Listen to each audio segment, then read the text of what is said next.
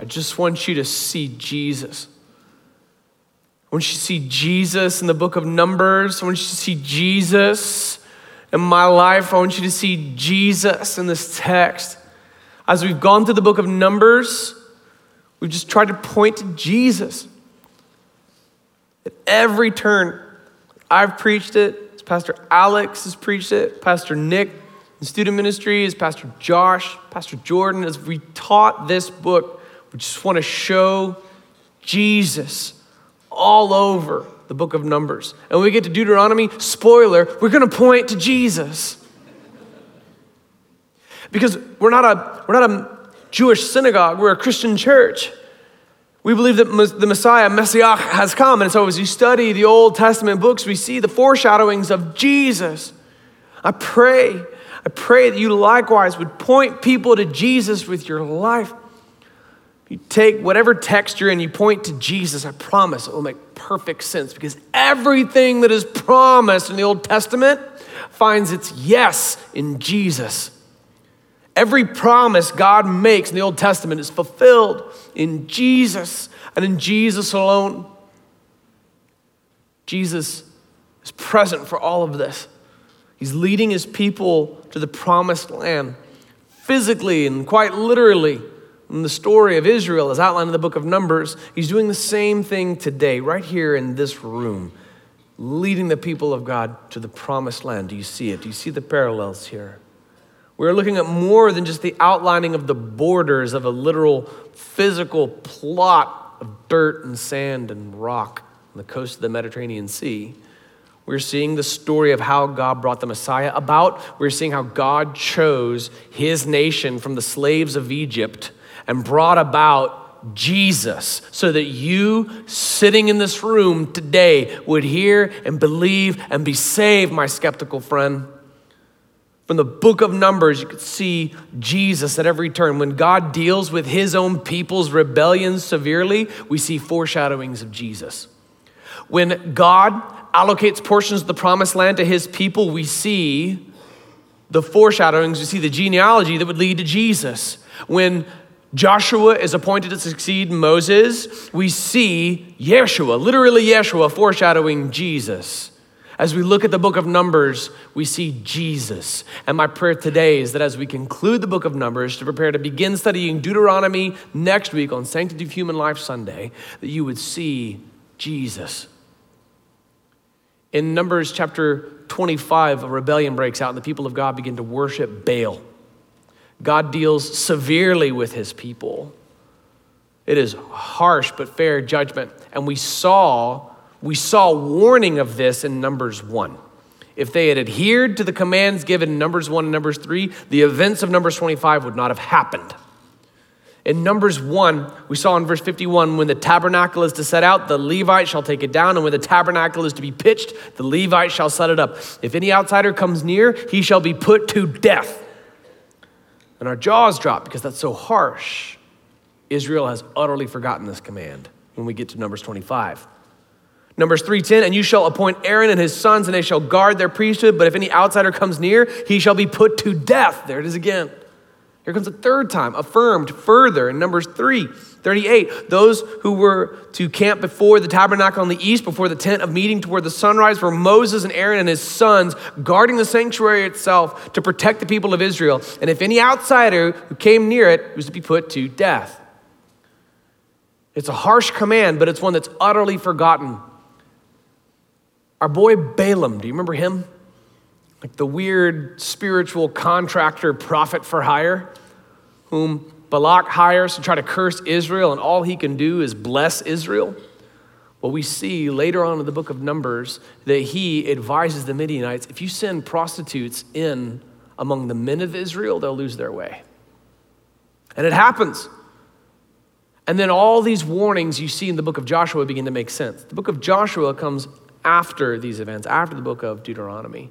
And there's all these harsh warnings, like this guy named Achan takes some ceremonial robes and just a few trinkets from one of the cities they overtake. They were told to take nothing with them. Here's the background to that. Here's why.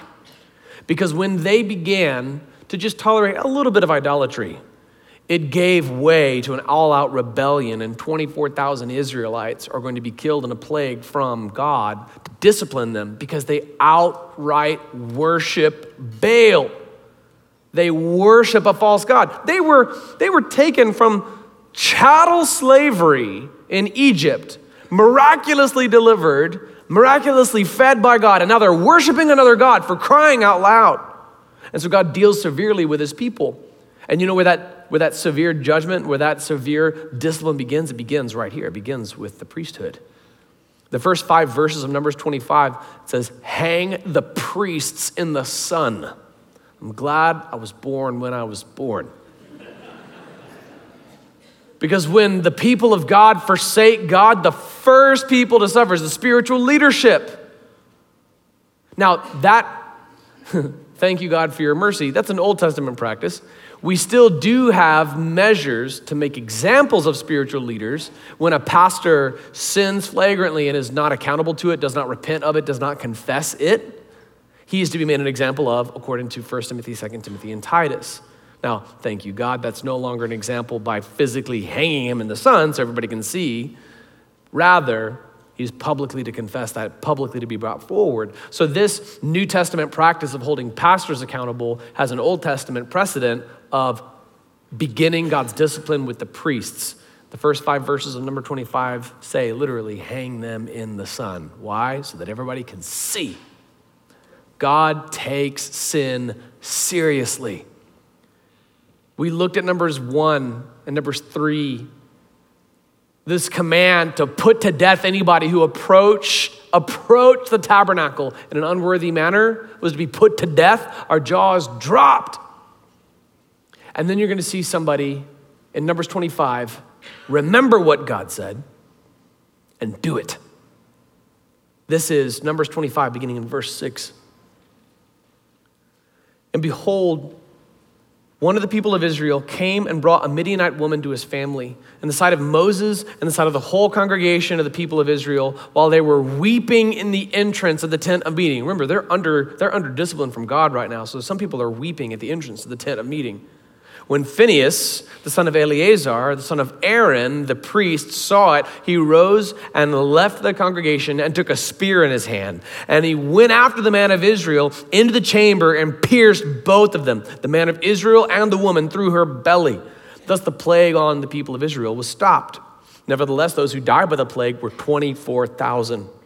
And the Lord said to Moses, Phinehas, the son of Eleazar, son of Aaron, the priest, has turned back my wrath from the people of Israel, and that he was jealous with my jealousy among them, so that I did not consume the people of Israel in my jealousy. Therefore say, behold, I give to him my covenant of peace, and it shall be to him and to his descendants after him the covenant of a perpetual priesthood, because he was jealous for his God and made atonement for the people of Israel.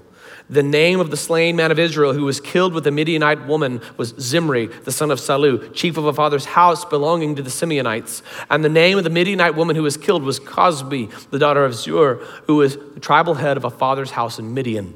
And the Lord spoke to Moses, saying, harass the Midianites and strike them down, for they have harassed you with their wiles, with which they beguiled you in the matter of Peor, and in the matter of Cosbi, the daughter of the chief of Midian, their sister, who was killed on the day of the plague on account of Peor. Phinehas, grandson of Aaron, took the command of Numbers 1 and enacted it. He just obeyed. For context, these Midianite women, at the prompting of Balaam, have come in and have seduced the men of Israel. And this man of Israel, while people are weeping for what God has visited upon them, brings his Midianite seductress to introduce her to his parents at the tent of meeting, right in front of Moses, right in front of Phinehas, right in front of all the people who are currently trying to get God's wrath to abate for exactly this thing. It is flagrant, brazen disobedience. It is for exactly that sin that these people are weeping in corporate repentance, and this man comes in front of everybody without conviction, without regard for what the word of God has said. And so for that reason, Phinehas has had enough, and he obeys Numbers 1:51. He obeys Numbers 3:10. He obeys Numbers 3:38. When you see God's wrath pour out, also always see the mercy. When you think about wrath, the idea of a pagan mythological god, which are prominent in pop culture right now, like a pagan mythological god who has wrath will never be satisfied. That wrath is never sated because it is rooted in a belligerent nature. Our God, the one true God, the Lord God, his wrath is just. His wrath is akin to the anger that wells up in the belly of a father who sees his little girl being abused on a playground. That father ought to have wrath. And if that father can watch his daughter be harmed on a playground and have nothing to say about it, then he's not a good father. The wrath of God is just and righteous and leads to peace and justice. So God does pour out his wrath, but look also always for the grace that is present. So God pours out his wrath, and he does so through Phinehas, a zealous priest, who I believe points us to Jesus. Jesse, like the dude just skewered 2 people in a 2-for-1. And you're saying that reminds you of Jesus. Yes. Watch. This zeal for the house of God, this jealousy for the house of God, this is an attribute that was prophesied of the Messiah. In Psalm 69, verses 8 and 9, David is writing and he's lamenting. He's in a place of pain. If you're in a place of great pain, Psalm 69 may resonate well with your heart. Psalms were often written by David while he was fleeing somebody who should have been good to him but wasn't. Remember, like Saul, his predecessor, or his own son, Absalom. He would flee to a place like En-Gedi, and he would there, under the inspiration of the Holy Spirit, write some of the most exquisite psalms. But he wasn't just lamenting his current setting. He was also, perhaps unwittingly, prophesying the Messiah to come.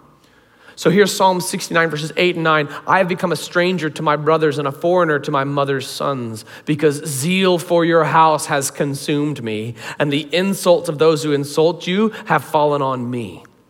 So here's the prophecy about the Messiah, and watch it fulfilled by Jesus in John chapter 2, verse 13 through 17 in the CSB, the Christian Standard Bible. It reads, the Jewish Passover was near, and so Jesus went up to Jerusalem. In the temple, he found people selling oxen, sheep, and doves, and he also found the money changers sitting there. After making a whip out of cords, he drove everyone out of the temple with their sheep and oxen. He also poured out the money changers' coins and overturned the tables. Picture it. He told those who were selling doves, get these things out of here. Stop turning my Father's house into a marketplace. And his disciples remembered that it is written, zeal for your house will consume me. So the prophecy for the Messiah is in Psalm 69, 8 and 9. The fulfillment of that prophecy is in Jesus in John chapter 2. And both of these attributes are typified by Phinehas in Numbers 25. Yeah, but Jesse, that's still a far cry. Like Jesus making a whip out of cords and driving people out of the temple. By the way, if that image shocks you, welcome to Highlands Community Church. This is the biblical Jesus. Comes in, overturns tables. Oh. If you're aghast and offended by that, it's time that you read your Bible. This is what Jesus did. This is how Jesus confronted hypocrisy and corruption and false doctrine in his church. But Jesse, that overturning the tables, it's kind of funny to picture it, but that's still a far cry from what Phinehas did, okay, in his human shish kebab maneuver. Revelation 19 gives us another picture of Jesus that's important here. Numbers 25 shows Phinehas taking the word of God seriously. All right, it shows Phinehas being the only one who had the fortitude to do what God had commanded repeatedly at the beginning of the book of Numbers. Something which, the whole point of it was so that it would never have to be enacted. The whole point of that strict command was so that nobody would be put to death, so that nobody would defile the tent of meeting, nobody would corrupt the entryway to the tabernacle this way. And when Phinehas obeys God's word and puts to death these people who have corrupted the tent of meeting, he reminds me both of the prophecy for the Messiah in Psalm 69, what Jesus did in John chapter 2, and moreover, what Jesus is going to do.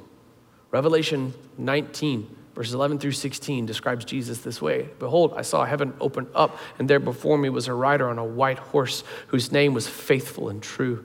His eyes were like fire, and on his head were many crowns.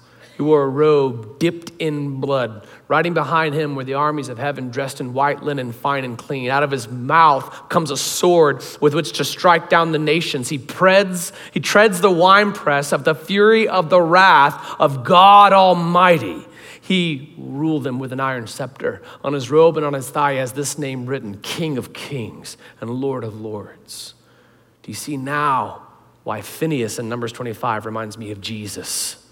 It's Jesus in Revelation 19. While he rode in to Jerusalem on a donkey to be slain in the Gospels, in the book of Revelation, he rides in on a war horse to slay. God still has wrath for evil. We will struggle with this only if we take on a more modern neo-orthodoxy view of Jesus. If your view is that of Marcionism, that is to say, God had wrath in the Old Testament but has no more in the New Testament, you're going to really struggle with the book of Revelation. It's like God had wrath in the Old Testament, changed his mind, never mind in the most of the New Testament, and then you get to the book of Revelation and suddenly God has wrath again? God changed his mind again? No, God has always had wrath for sin. The whole point is that Jesus takes upon himself that full wrath. That's what the cross signifies. That's the significance of the atonement of Jesus. That's the power of his resurrection. That's the point. That's why we're here today.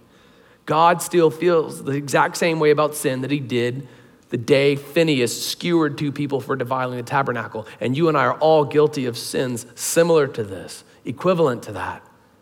But the atoning work of Jesus upon the cross absolves us of the wrath of God for our sin.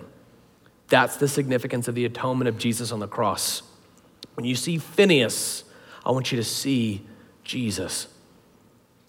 Now, in the next chapter, there's going to be the second census in the book of Numbers. This is where you see evidence that the sons of Korah did not die. Didn't Pastor Nick do an amazing job last week with the story of the Korah rebellion? So the sons of Korah did not die. They would go on to write other psalms, in fact. Balaam, apparently, when he said he would go return to his people, goes to join the Midianites. And in Numbers 31:8, he is killed along with the Midianite kings. You're going to see Israel get ready to take the promised land in the closing chapters.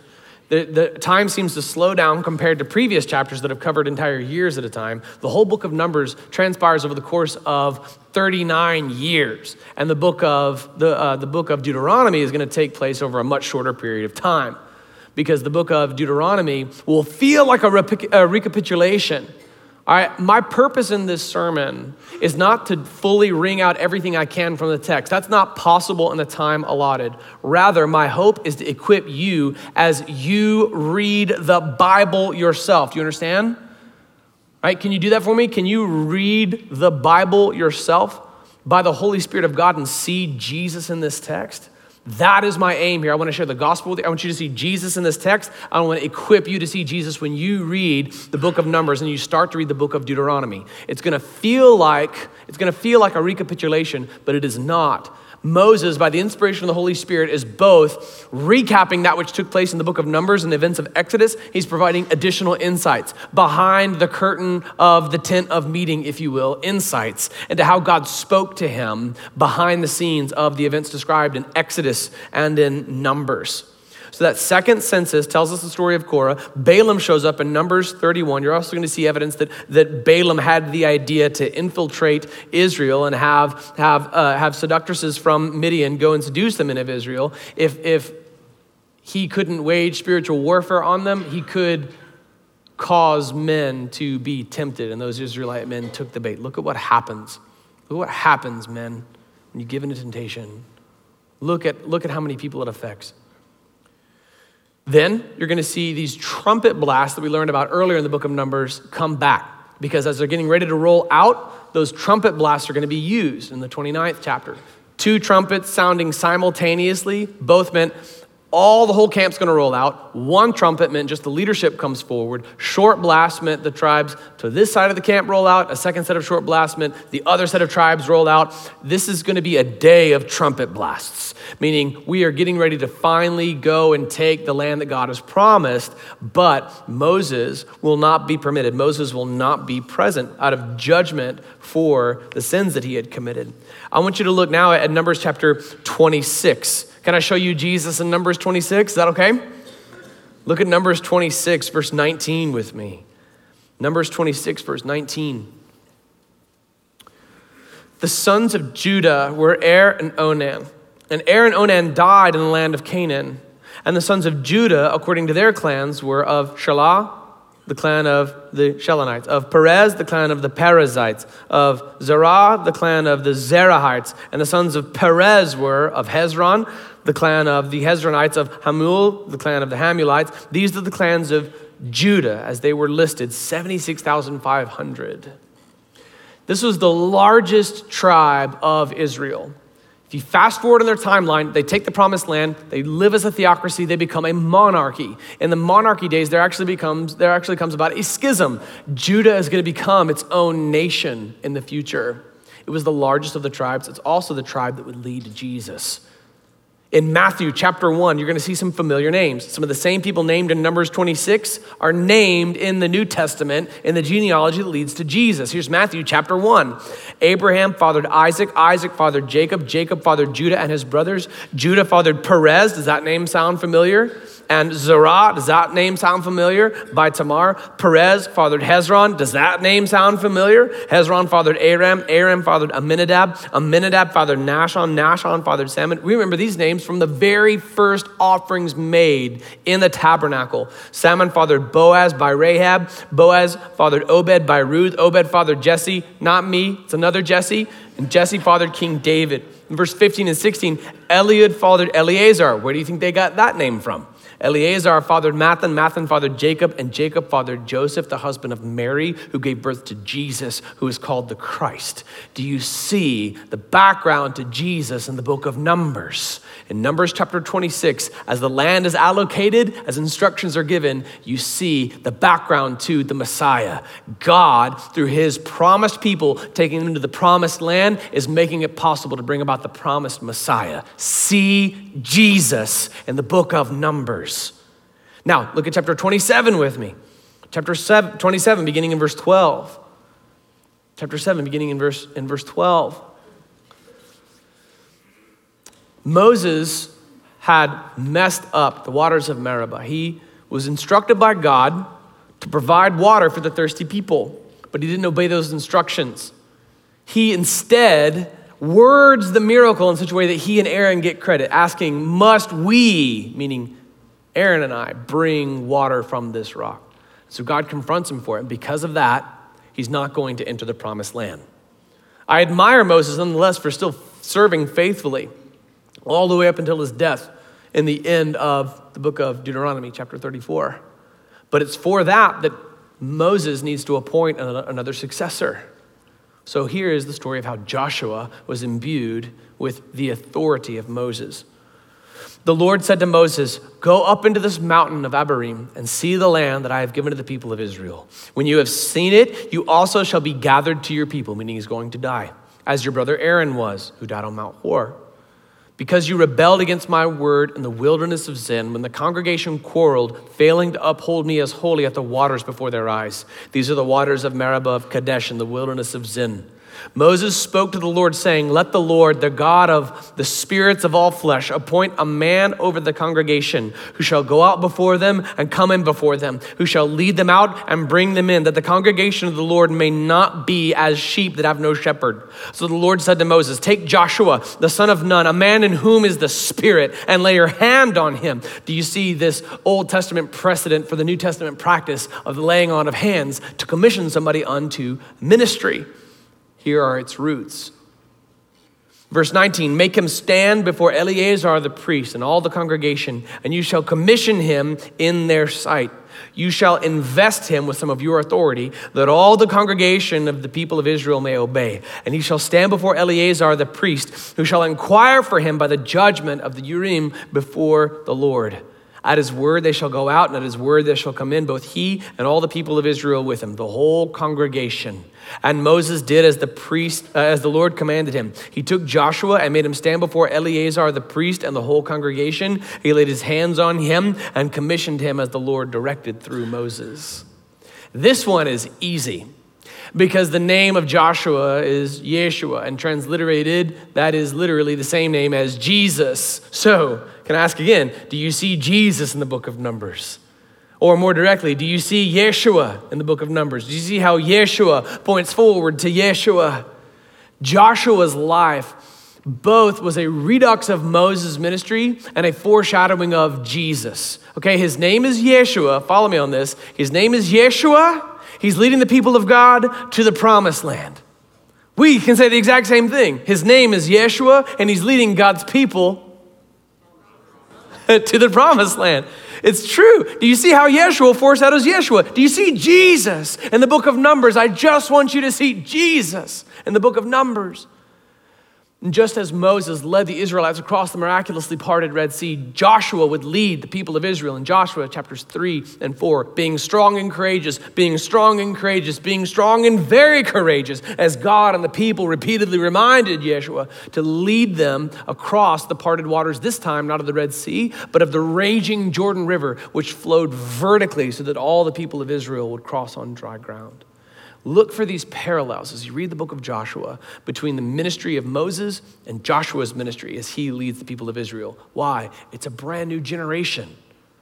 All of Israel is baptized through the Red Sea. This is what Paul calls the baptism of Moses. It's a foreshadowing of New Testament baptism.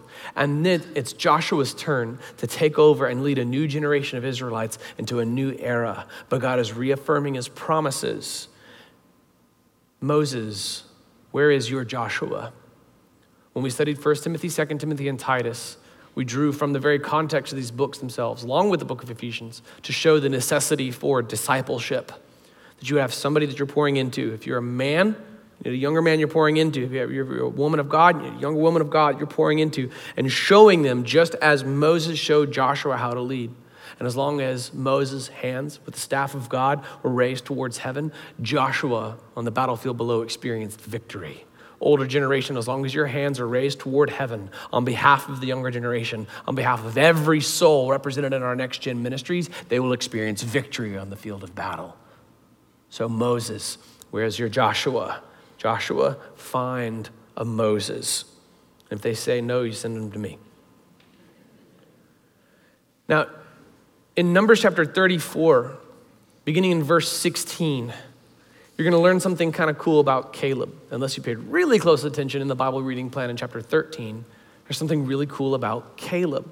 If you don't know who Caleb is, he was Joshua's brother in Christ, Joshua's fellow spy who was sent to scout out the land.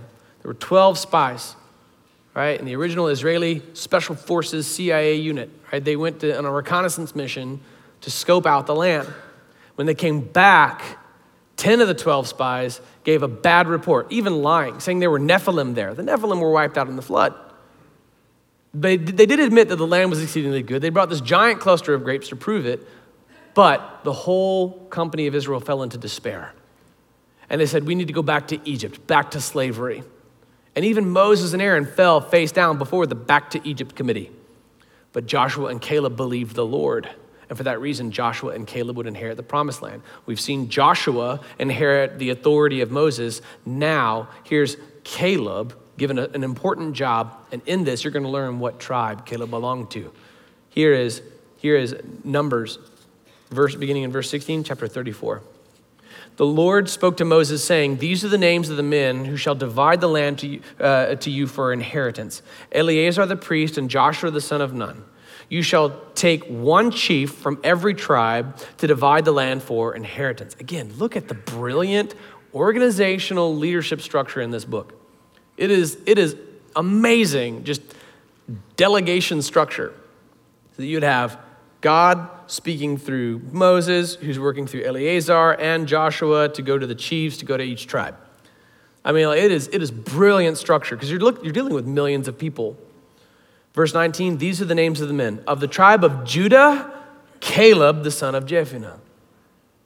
Caleb was from the same tribe as Jesus. I love Caleb.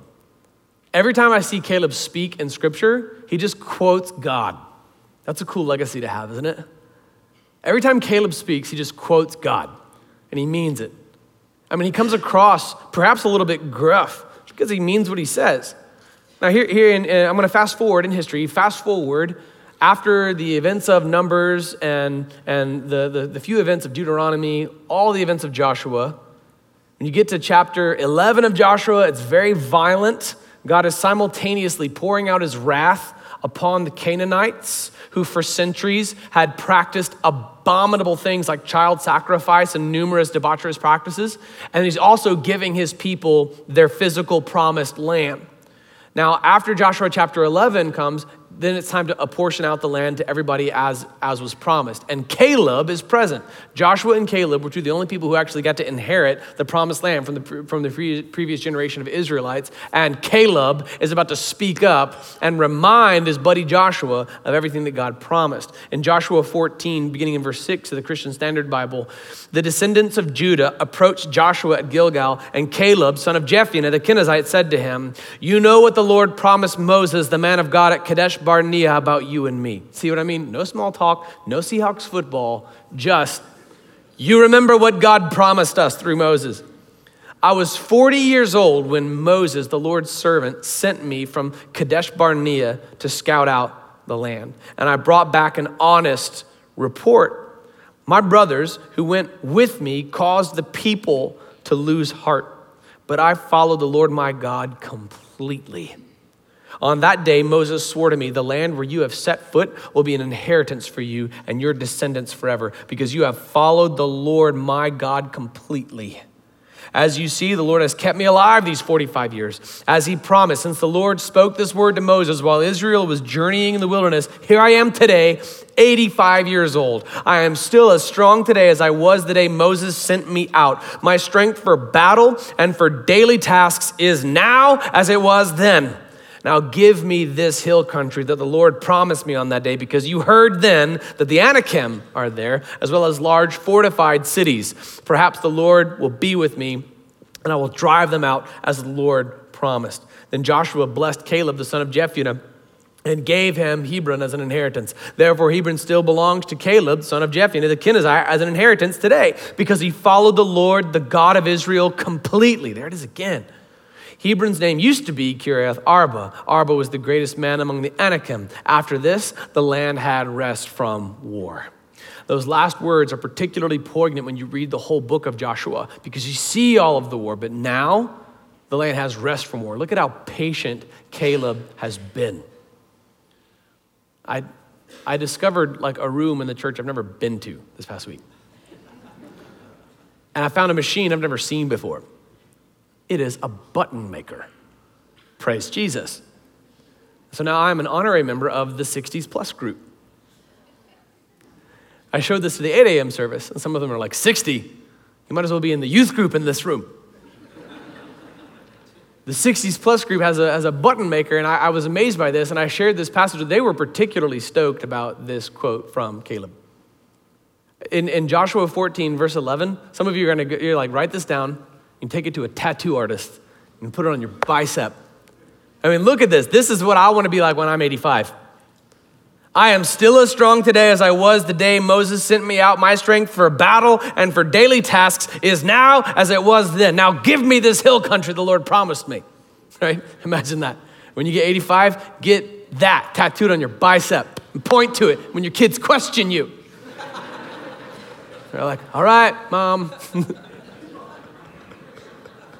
I want to be like that when I'm 85. Faithful to God's promise, quoting the Lord. Now, in chapter 36, you're going to see some stuff promised. You're going to see something that's groundbreaking. It's also difficult to understand. We have not the time to fully delve into it here, and so we've allocated a special event, February 9th, called Tough Texts. We'll make it available through various channels. Stand by for more information, but I want to cover that text along with other very difficult texts throughout the whole book of Numbers and the book of Deuteronomy.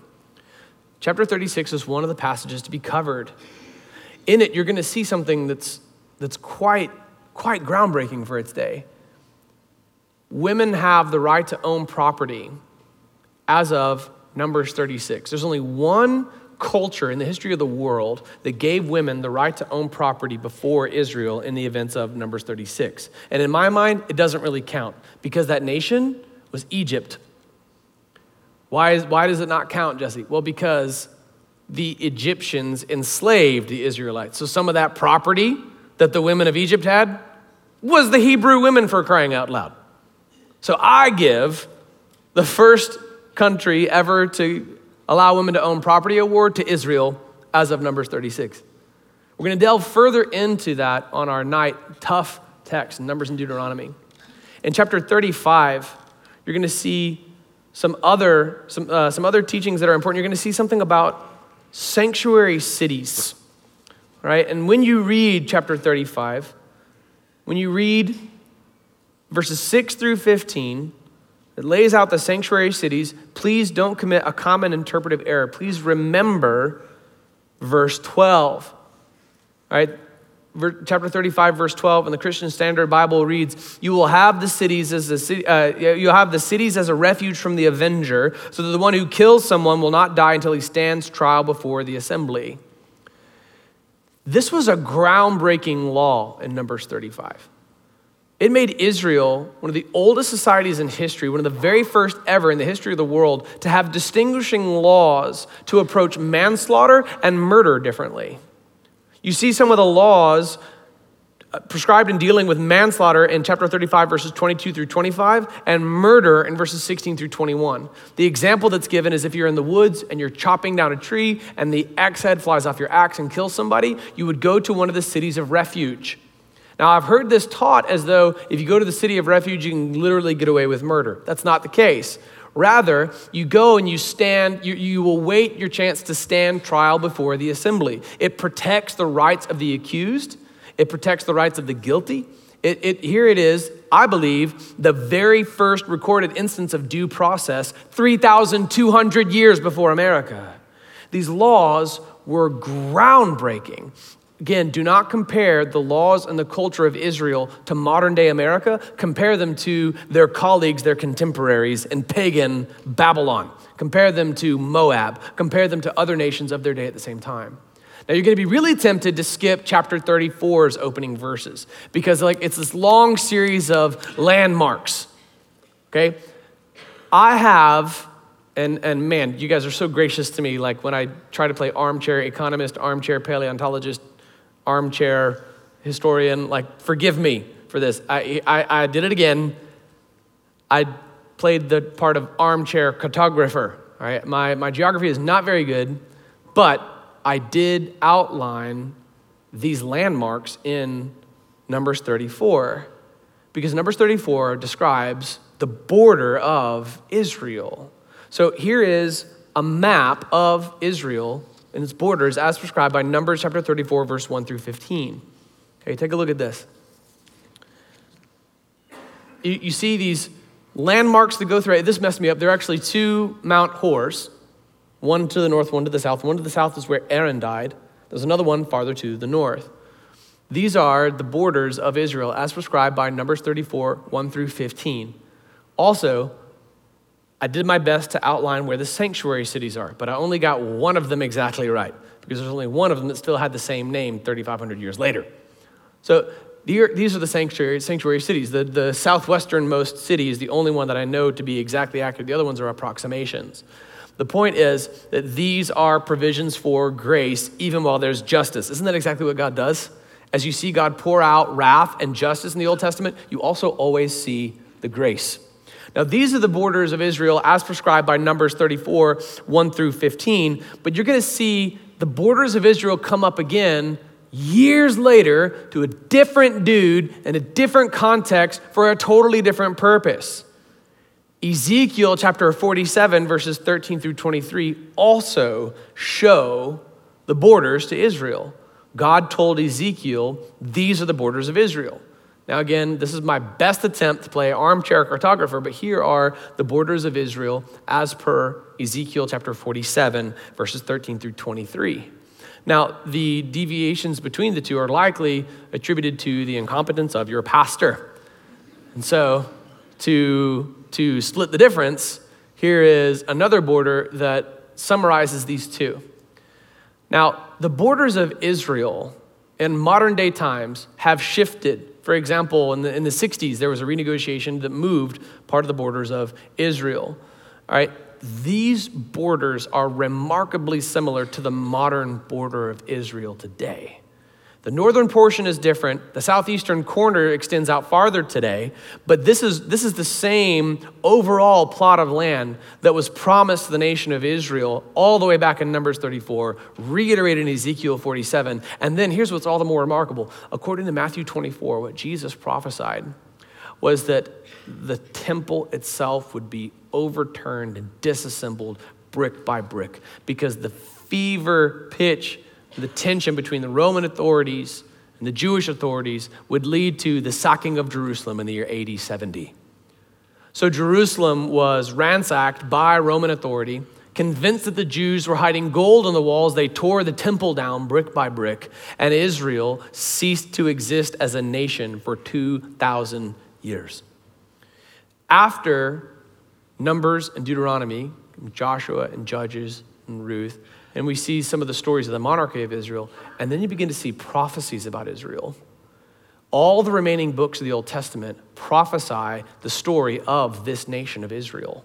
And they foretell of this coming fall in the year 70, centuries before it actually takes place. And all these prophecies are accompanied by this warning, this call that Israel would be scattered and then would be gathered together again on its own land. And then we would know that he alone is the Lord God. Ezekiel's vision likened the nation of Israel to a valley of dry bones, that God would breathe into these dry bones and cause them to live again.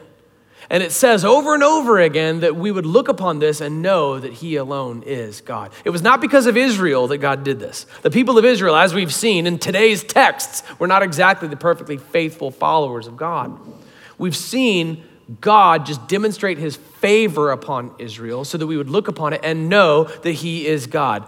Today, the nation of Israel exists on roughly the same borders as were prescribed in your Bibles, in Numbers chapter 34, reiterated in Ezekiel 47.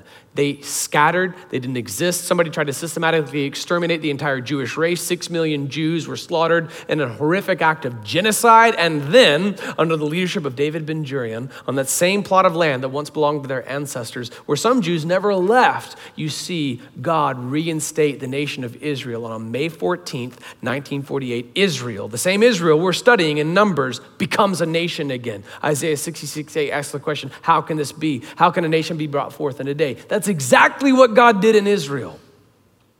So as you study even the boundary markers of Numbers 34, I want you to see the promises of God fulfilled. I want you to see the nation that God chose and brought them to their promised land, because it was on that promised land that the Messiah was born and crucified and resurrected.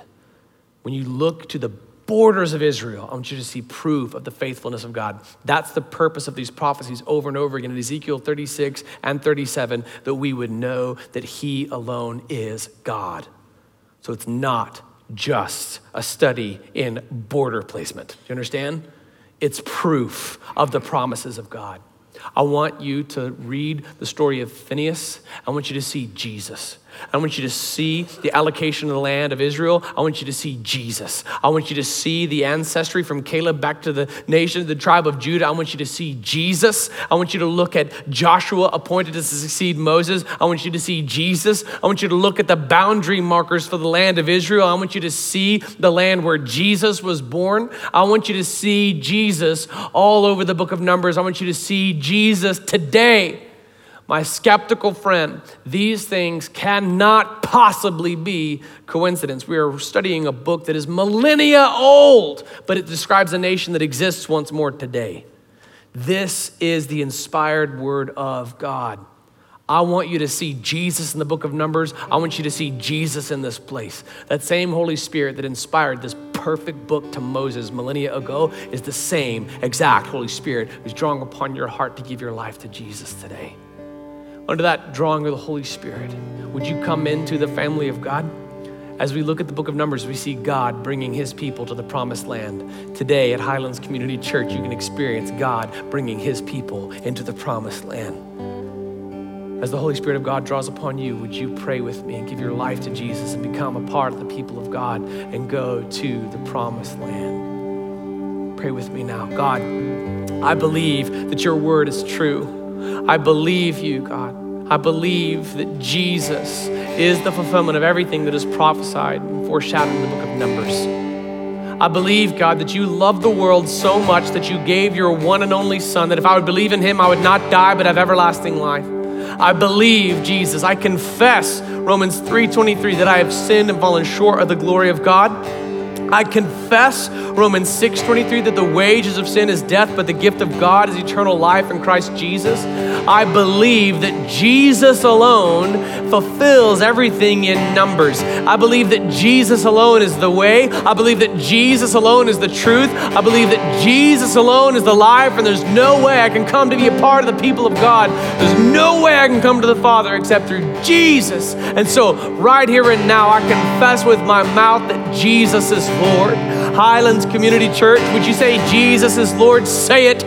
Jesus is Lord. I believe in my heart that God raised Jesus from the dead. Now, God, let me be saved. Let me be saved. Let me be saved. Make me a part of your people and take me to the promised land. In Jesus' name, amen. Would you stand and worship with us? Some of us for the very first time as brand new members of the family of God.